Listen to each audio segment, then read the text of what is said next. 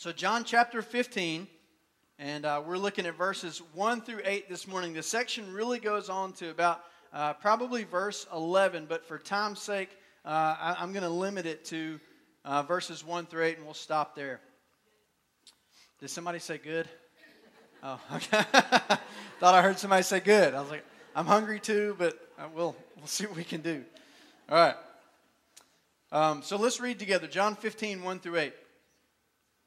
Jesus says, I am the true vine, and my Father is the vine dresser. Every branch in me that does not bear fruit, he takes away, and every branch that does bear fruit, he prunes, that it may bear more fruit. Already you are clean because of the word that I have spoken to you.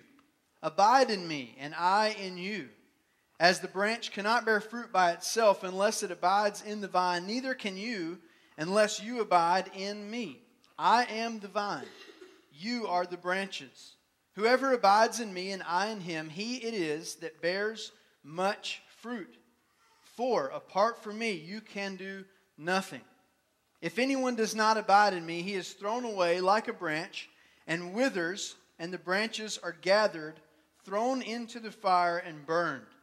If you abide in me and my words abide in you, ask whatever you wish, and it will be done for you. By this my Father is glorified, that you bear much fruit, and so prove to be my disciples. Will you pray with me? Heavenly Father, we simply come before you and before your word this morning. We ask that you would guide us into truth. We pray that your Spirit would open our minds and our hearts so that we can understand what you would have for us this morning. Father, as I preach and the word goes forward, I'm reminded of the promise that your word does not return void. It does not fail to accomplish what you send it to do. I pray that you would plow up the rough ground in the hearts this morning that may be here that needs some plowing up. And I pray you would plant, and I pray you would bring a harvest where that needs to happen, Father. We thank you that according to your Spirit, you apply it in the ways that we need to hear it most, and you work in our lives in that way, and we're thankful. We ask you to do it today in accord with your word. In Jesus' name, amen. Well, this morning we come to the last of the I am statements in the Gospel of John. And this morning we're going to be zeroing in on when Jesus says in John 15 that he is the true vine. I am the true vine. And to be really honest with you, preaching this text this week, I have been anxious about preaching this text for about a week and a half now. And here's why. If you have ever been to a Mexican restaurant where you walk in and at the beginning they have one of those really, really big burritos, one of those Goliath-type burritos, where it's about 3 foot long and about 1.5 feet wide. And if you can eat the entire thing in one sitting, they will pay for it. This text feels like one of those massive Goliath burritos. Because to me, it's one of the most power-packed passages in the New Testament.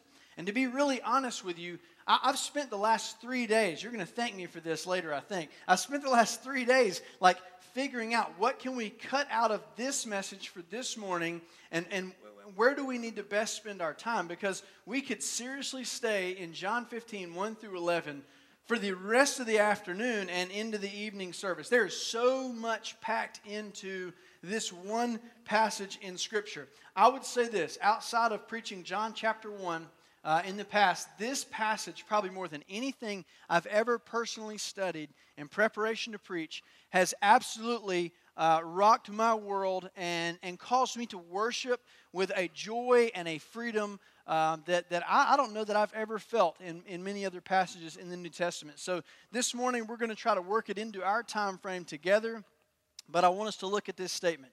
In this final I am statement, Jesus uses a powerful image. Now, this image may not jump off the page at you. We'll talk about that in a little bit. But he uses the powerful image of a vine and branches and fruit to convey some deep, profound spiritual truths to his followers. So for context, we need to remember, he was with his disciples, 11 of them. They were walking together towards the garden to pray, and it's likely that Jesus stopped in a vineyard along the roadside, and it's very likely, we don't know this, but it's very likely that he took a cluster of grapes, a branch in his hand, and he began to take this simple symbol and to bring out some profound truth for his followers. And so as I studied this text this week, several questions came to mind that to me sort of run right along with what Jesus is teaching in John 15. So let me give you those three questions, and we will tackle this passage looking at those questions. The first question this morning that comes to my mind is, what did Jesus mean when he tells us, his followers, to abide? What does the word abide mean? What did he mean to his followers? What does that part of the text mean? Question number 2, how should we understand and define the word fruit? This is huge because so many people misunderstand, in my view, misunderstand and misapply fruit. And they equate fruit with outward works. They equate fruit with total externals, and they look at it in terms of, here's what I'm doing for God, and this makes me acceptable to God. Fruit and works in the New Testament are different things. Works may come because there is fruit growing, but fruit is the natural result of abiding in the vine. So we need to distinguish between those this morning. And then the third question is this: what is God's bigger purpose? What is God's bigger purpose for your life in you bearing spiritual fruit? So I want to say this. You may listen to this text and you think, man, I'm a Sunday go-to-meeting kind of Christian, and I might come back to the Sunday night thing, but I'm a good person, and I don't watch certain things on daytime TV, and you might fill in the blanks and all these things that make you think that you're just a regular kind of Joe Christian. But here's the thing: bearing fruit is not some kind of special classification for Christians on the top shelf. Bearing fruit is the expectation of every single Christian who's ever had a relationship with Christ and abiding in the vine. It is the natural result of a relationship with Jesus that is day in and day out. And so if you're looking this morning to kind of exclude yourself from this bearing fruit thing, if you have a relationship with Jesus Christ, you cannot and you should not. Because fruit bearing happens naturally because of that relationship. So what is God's bigger purpose? Why does he want you to bear fruit? So this morning, let's start with the first question. The first question is this: what does it mean to abide in Christ? Jesus uses that word over and over and over and over. What does it mean for us to abide in Christ? Well, let's start with verse 1. Verse 1 says, I am the true vine, and my Father is the vine dresser. So in this text, Jesus tells us who he is. He says, look at the vine growing off of the ground, maybe 3 feet high. I am that vine. And he says, my Father, my heavenly Father, is the vine dresser. Now, some of your translations may say the gardener, and that's okay. It's just another way, maybe a more contemporary way of saying what the role of the Father is in this metaphor. He comes along and gardens and tends to and dresses the vine so that it will produce fruit. And so the one job of the vine dresser is to carefully cultivate these branches. The abundance of fruit is the goal. So he says then in verse 2, or further in, he says that followers of Christ then are the branches that are connected to that vine. And Jesus makes it clear that only, please hear this, only by having a vital union, vitally staying connected to the vine, who is Jesus, can life flow from the vine into the branches and fruit can be borne. Okay? So if we disconnect from Jesus, we will not see spiritual fruit in our lives. And when I say disconnect, I'm not talking about in a salvation kind of way. I'm talking about if we try to function and do the Christian life on our own. If we try to operate in our own power, Jesus tells us what's going to happen. So he sets up this metaphor, very, very powerful metaphor. But see, here's the thing. For us today, it's a good chance that none of you, and I may be wrong, but none of you, or very few of you, have a grapevine growing up the front of your doorpost and around the top and down. Does anybody have a grapevine growing up the front of their door? I don't see any hands. Okay, so chances are for us this morning, when we hear this vine, branches, fruit, it's not going to immediately just leap off the page like it did for a first century Jewish person. Vineyards were everywhere. In fact, for a lot of these Jewish people, in their homes, they would allow the grapevine to grow up the side, over the door, and down the other side. But here's the thing. They didn't allow it to grow wild. They didn't allow it just to run all over the place, because if it wasn't tended to, it's not going to produce fruit. It has to be cultivated. So in verse 1, Jesus says he is the true vine, alethenos. He is the true vine. So when you read something as true, it naturally brings a comparison to something that is what? False. Good. Two of you are with me right now. Okay. It naturally brings a comparison of something that is true and something that is false. So if Jesus is the true vine, then what that means is somewhere in the record of Scripture, there has to be a false vine. So who is the false vine? In the Old Testament, if you study this, look it up on a Bible study program or just Google it, you can find it. In the Old Testament, the nation of Israel was repeatedly compared to a wayward vine, to a vine that just ran wild, grew all over the ground, did not produce the fruit that it was designed to produce. And see, God put His love on Israel, called them out. You remember Abraham, he was worshiping idols, called Abram out of idol worship and said, I'm going to set my love on you, not because of anything you've done, but because I want to display my goodness and my glory in your people. And then by doing that, the pagan people around you are going to see how good I am. It was a way that he was going to bless the world by choosing this one nation. But see, here's what happened with Israel. They failed to stay connected to their father. They intermarried with people that were of different religions, and they took on some of the cultural practices of other religions. So they were the wayward vine that just grew wild and did not produce the fruit and glorify the name of God. And so they failed miserably. So every time you come across this Old Testament image of a vine of Israel, interestingly, it is always negative. It is a picture of failure. So why does Jesus say He is the true vine? Because He's taking, and this is so good, like I get so excited about this. He's taking an Old Testament failure, and He's saying, I'm about to fulfill what should have happened through Israel. And He says, I am the true vine because I'm turning this failure on its head, and I'm going to turn it into a success. He's saying, I can perfectly do what Israel failed to do to glorify the name of God by bearing fruit from a relationship with Him. And if you will abide in me, if you'll stay connected with me, then the organic, natural result of a union with Christ is fruit always. Always. Now notice, and I love this, oh man, I love this. Jesus doesn't say that every Christian has to have the same number of grapes on the vine, does He? No, praise God. What if Jesus said there has to be 27 and a half grapes on every person's vine? You know what everybody in this place is going to be doing? Looking at each other's clusters. We're going to be looking around going, how many grapes do you have? Because I have 18 and I'm getting closer to 27. And you only have 4, and so you're not God's favorite Christian. And that's what would happen. Jesus doesn't quantify it. He's getting to qualify here. He's qualifying the abundance that He desires to see in His believers. So here's the thing. When a person becomes a Christian, we may not look at their life and go and count the grapes and go 1, 2, 3, 4, 5, 6, 7, 8, 9, 10. We may not do that. But here's the thing. When a person becomes a believer, if they stay connected to Jesus Christ, you know what's going to pop up? A little grape. Maybe just one. And maybe that one grape in a person's life who came out of some terrible, difficult things, maybe that one grape glorifies the Father more than 27 other grapes on somebody else's vine who goes, look how many grapes I have. Okay?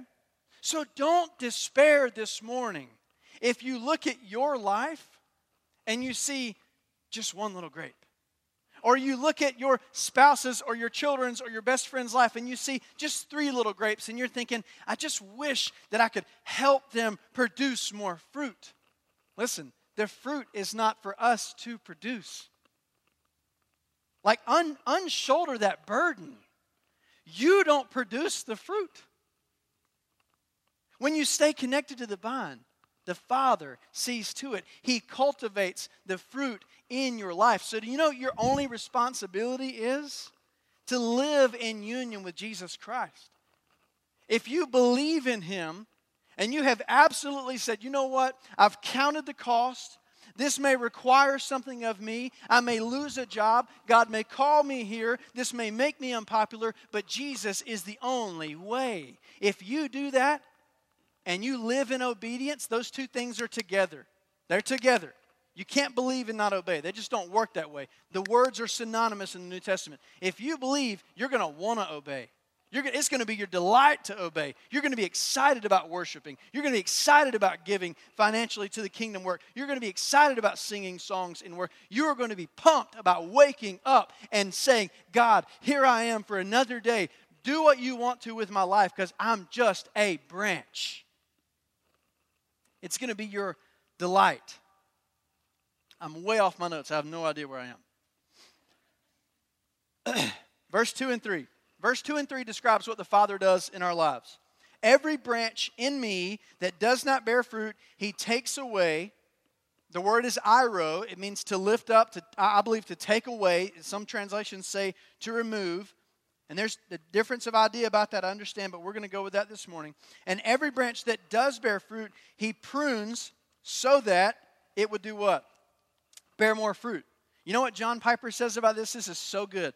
Here's the Father's activity in your life. The vine dresser, the Father, cuts off what is lifeless and He cultivates what is living. He cuts off what is lifeless and He cultivates what is living. And this is what I've been saying this morning. This is the thing. A branch that is connected to the vine will bear fruit. This is the promise Jesus says in verse 5. If a man abides in me, remains in me, and I in him, he will bear much fruit. So here's the bottom line. To be a Christian is to bear spiritual fruit. Very clear. If you are a believer, Jesus said in Matthew 7:20, by their fruit you will recognize them. Have you ever been in a room with a person, you didn't really know them, you weren't all that well acquainted, but you began to have a little conversation, and you sensed something about them that was sort of knit together with your heart and your soul. And you look at them and you think, I think that person's a believer. And you ask them and you say, are you a Christian? And instead of going, yeah, don't tell anybody. They're like, yeah, I am. How did you know? And you just know it because the same Spirit that is living in them is the Spirit that's living in you, and it's knit together, and you're like, man, we belong to one another. We're branches on the same vine, and I don't even know you. And I can see and sense that fruit that God is bringing about in your life. Alexander MacLaren, the old Scottish preacher, love his stuff. Hard to understand, but I love his stuff. What I can understand of it. It says, if there be any real union with Christ, there will be life. If there be life, there will be fruit. He says the fruit is the test of the life. There's no two ways about it. So here's where the rub comes in with this passage. When we read this, here's what we inevitably do. There is someone in our life that we love who has made a profession of faith, and we read this and we go, I don't know if I see any fruit in their life. And we begin to, in our soul, to use the old word to sort of be in travail, and we are anxious and we are concerned why we don't see fruit in their life for a long period of time. We're not talking about a little dry season, like a little winter of the soul. We're talking about like a long time where it's like, I just don't see any evidence that they're desiring Christ. Like they're not staying near to the Lord. This passage is the rub, and I just want to clearly lay my 2 cents on the table, and there's plenty of room for disagreement. That's what makes us Baptists. But if there is no fruit, there's no root. If there's no fruit, there's no root. If there's a profession of faith, somebody says, oh, I believe in God. Look, go read the studies. Do you know how many people say today that they are Christians? That they identify as born-again believers, and you begin to ask them about the rest of their life, and there's just no desire. They don't want to be in church, and I'm not saying being in church is it, but I'm just saying they don't desire to be near Christ. There's not that new appetite. We'll talk about that later. But there can be a profession without a possession. It's there. It can be there. If we don't see the Spirit of God manifesting itself in a person's life, at least to some growing degree, not perfectly, but just in a slow, kind of incremental way that a vine grows grapes, then we have to ask the question, does that person really have a relationship with Jesus Christ? So let me answer a question that may be coming up. Can a believer go through a dry period? Of course. Of course. Go to the orchards right now and look at what's going on. They've kind of gone into this dormant sort of sleep stage. They're not bearing fruit. There can be periods of time where we're not bearing fruit if we're going through a difficulty. I'm not going to fill in all those blanks, but here's the fact. If we're not bearing fruit for a long period of time, then we have to ask some tough questions. Because Jesus clearly says if we are in Christ, we will bear fruit. So you can go through a dry period of time. You can struggle. You can stumble as a Christian and fall into sin. But listen, you won't fall and stay there. You won't fall and fall away. You won't walk away and just have no desire to come back. Did the prodigal son wander away for a period of time? Yes, he did. What happened in the end, though? He came to his senses. He looked around and said, where am I? What am I doing? I don't belong here because I'm a son. And that was something that the Father was doing in him. And so a believer can go through a dry period, certainly. Can a Christian be cut off? Can a true believer lose their salvation? The Scripture says no. Jesus clearly says, I've not lost or will not lose any that the Father has given to me. So if the Father gives that one to Jesus in his hand, he's not going to lose what is his. How can the sovereign King of the universe lose anything? But I want to say this. If we're banking on just intellectual agreement with Jesus, that's what the demons do. You realize that?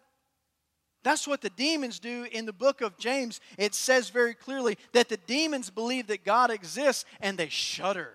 They are terribly afraid of God. Do you know why? Because they have impeccable theology. They know exactly who Jesus is. They know that's what happened with when Jesus cast the demons out. They said, we know who you are, but who are these others? They know exactly who Jesus is. But see, those demons don't love him. They don't worship him. They don't desire to abide in him. Go to John chapter 6 if you're not clear on this whole believers and true believers thing. Jesus says to his disciples some hard things. You have to eat my flesh, drink my blood in John chapter 6. He says some tough things to his disciples. These were students and followers of his. And it says this, that many of his disciples fell away. They walked away. They defected and they bailed. And Jesus looks at the rest of who's left and he says, are you guys going to walk away too?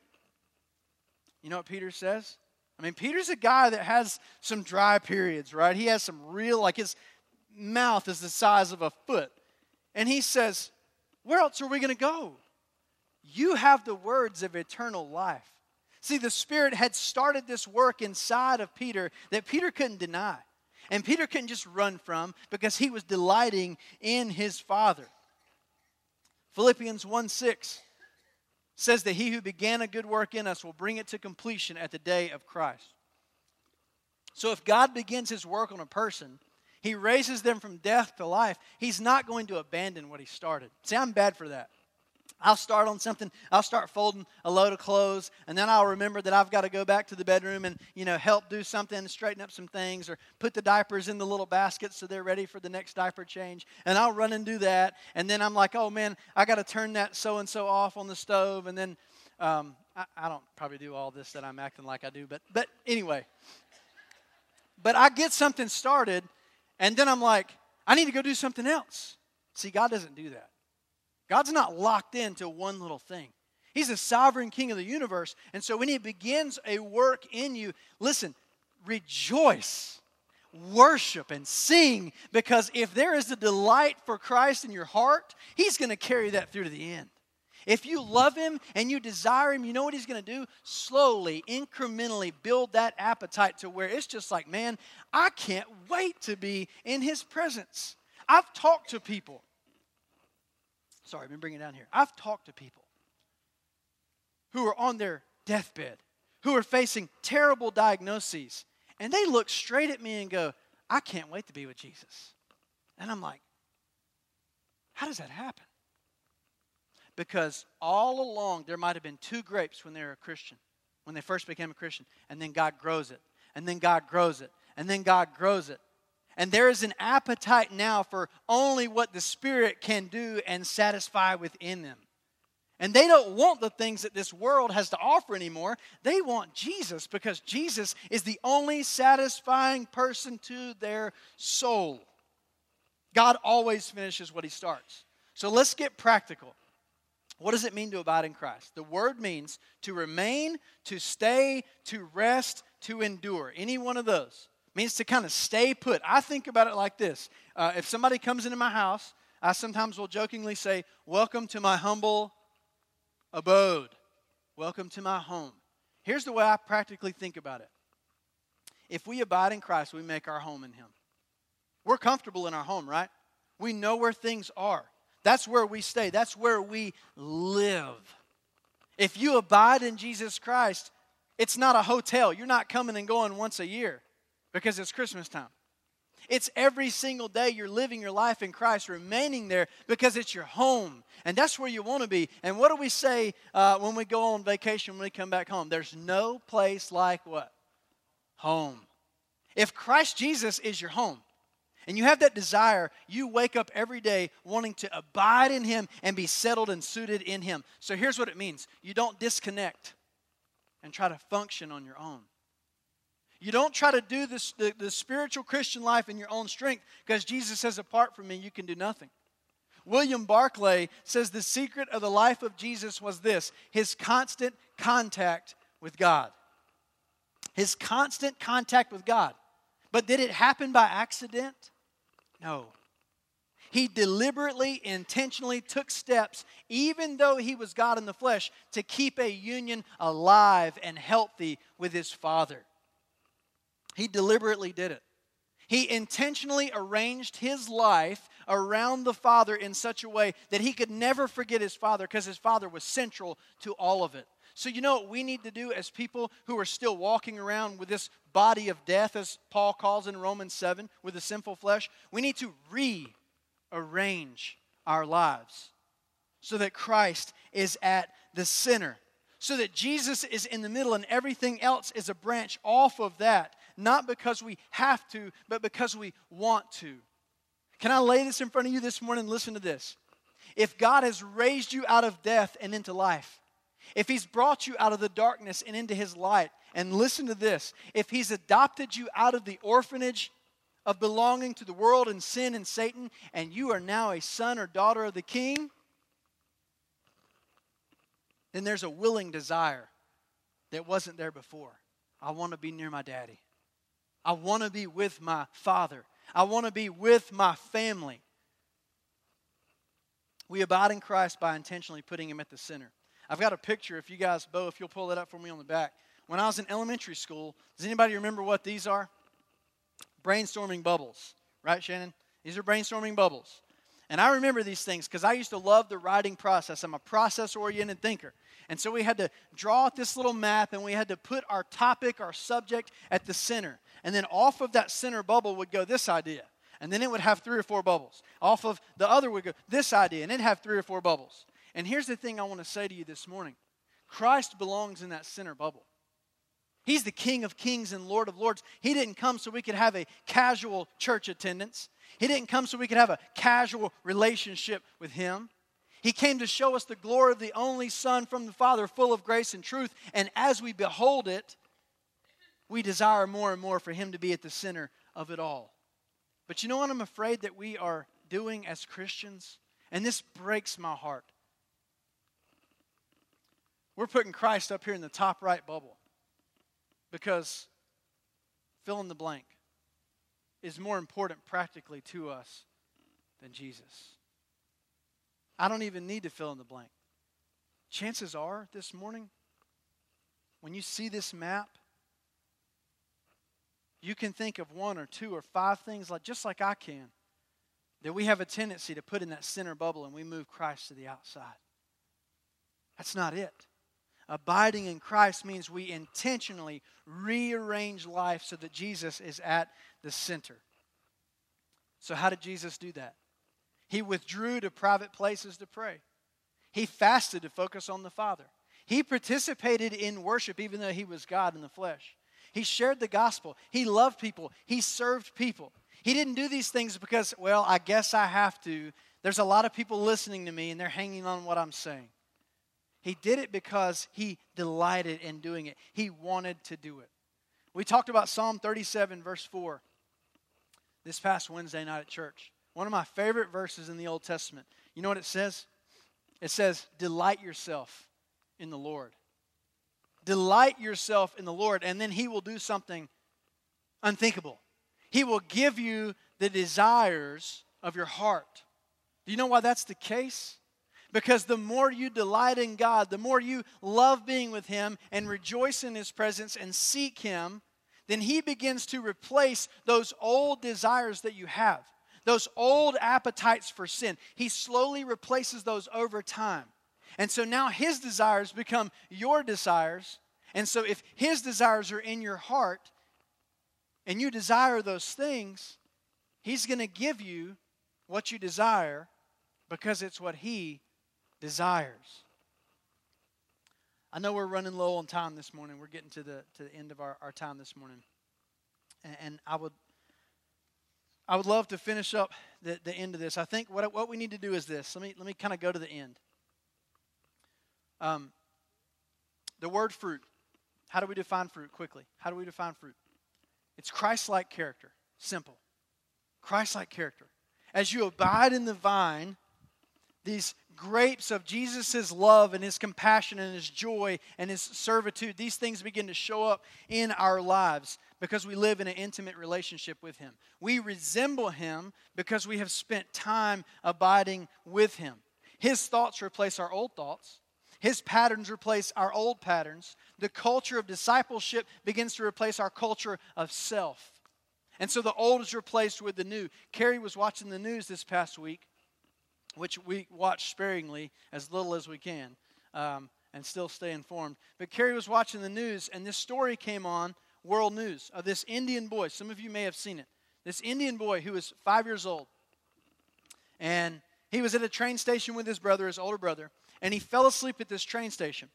And when he fell asleep at the train station, he woke up inside of a cargo train that was heading somewhere that he had no idea where it was going.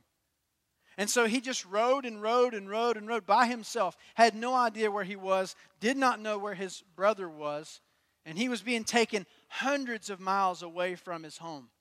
The train stops and he gets off, and as a 5-year-old little boy, he's in a completely brand new place, a completely brand new land. And so he begins to look around for how he's going to survive, and he basically becomes a street beggar. He just walks around begging things from people, but the police are after the child beggars to put him away. And so he avoids the police. Eventually, he winds up in an orphanage. When he winds up in the orphanage, he's adopted by an Australian family. Australian. Okay, so he's Indian. He's dark hair, dark skin. He's adopted by this white family, this Caucasian-looking family with different accents, different culture, different pattern, different all these things. And as you watched him talk on the TV screen, and he's telling his story, he sounds nothing like somebody who would be born in India and grown up in India. Why? Because he lived in this new home. This new union with this new family had replaced everything about him that was Indian. And now he was thoroughly Australian because he was united with this family. And so you could close your eyes and you could picture an Australian person, whatever you think they look like, and then you open your eyes and you see an Indian person. What happened? That living union, being in their home, I keep doing this because I'm thinking of a vine being grafted into the branch. That new living union began to overwhelm what was there before that was old. And so he was not who he was anymore. And the fruit of being an Australian person was now evident in his life. That's what God wants for your life. He wants to see fruit be born in your Christian life so that it glorifies Him, and there is an abundance of that points other people toward Christ. Let me give you this quote from David Platt. When we are born again, our reason for living changes. Possessions and position are no longer our priorities. Comfort and security are no longer our first concerns. Safety is no longer our goal because self is no longer our God. We now want God's glory more than we want our own lives. The more we glorify Him, the more we enjoy Him, the more we realize this is what it means biblically to be a Christian. So let me leave you with 3 quick questions this morning and I'll close. Number 1, is there evidence in your life that you are truly born again, a disciple, a follower, a believer in Jesus Christ? Is there evidence in your life that you love Him and follow Him? Has His relationship with you caused you to grow in areas where in the past you just weren't getting it right? Number 2, are you intentionally arranging or rearranging your life around Jesus? When you look at your schedule, is your schedule arranged around Jesus, or do you pencil Him into little pockets of time where you think you can fit Him into the day? Your personal spending habits, what you spend your money on, does it reflect a life arranged around Christ or arranged around you? Your giving habits to the work of God here at His local church at PG Baptist. When you give, do you hold on to your offering envelope with white knuckles and somebody has to peel it out of your hands? Is that in your heart? Or is there a glad and generous giving that's man, I'd love to give more. And if God blesses me, I'm going to give more. And if He gives me another opportunity, I'm going to give more to that. If God called you to give more, would you do it with a grateful heart? How about your family life? Moms and dads. There's a lot of moms and dads in this place. Do your kids see mom and dad putting Jesus first in everything, or do they see hobbies and kids' sports and weekend getaways coming before Christ? Are we rearranging our life around Christ? And then here's the biggie. Is there a continually growing desire in you for the things of God? Do you hunger to be nearer to Jesus? Do you long to be in His Word? Are you willing to receive His pruning, knowing that He wants the best for you because He's got you and He wants to bring about fruit in your life? How about your personal evangelism? Is there at least a desire to tell somebody else about Jesus because of what He's done in you? If He's not done anything in you, there's nothing to tell. But listen to me. If you've got a story, it is His story. And if you are abiding in that vine and that life flows through you, you're going to be excited about telling somebody, listen to what God did in my life. Listen to what He did in my family. Listen to how He saved my marriage. Listen to how He brought me to this church and I was wasting away in so and so and such and such. Do you want to be nearer to Christ? See, you couldn't desire it for yourself if you were spiritually dead. And Ephesians says we're spiritually dead. We can call it what we want to, but the Holy Spirit told Paul to say spiritually dead. And dead people don't desire. Dead people don't desire.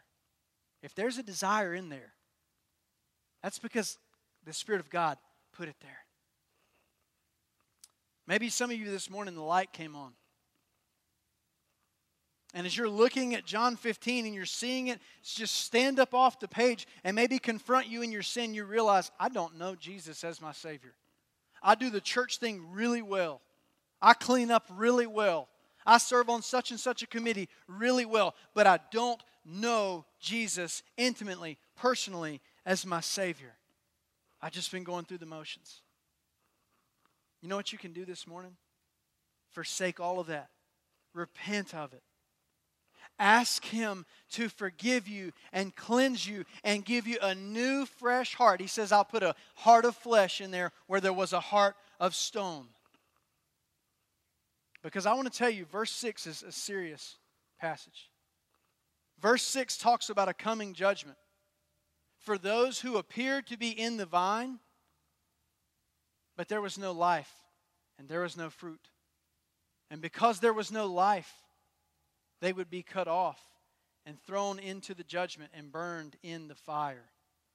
Please, as the Scriptures say, as 1 Corinthians 13 says, examine yourselves to see if you are in the faith. If the light came on for you this morning and you say, I can't wait. Today has to be that day. What better way for you to celebrate Christmas this year than by asking Jesus not to come into your heart, but to call you out of the dead so that you have real, spiritual, living life within you from the vine.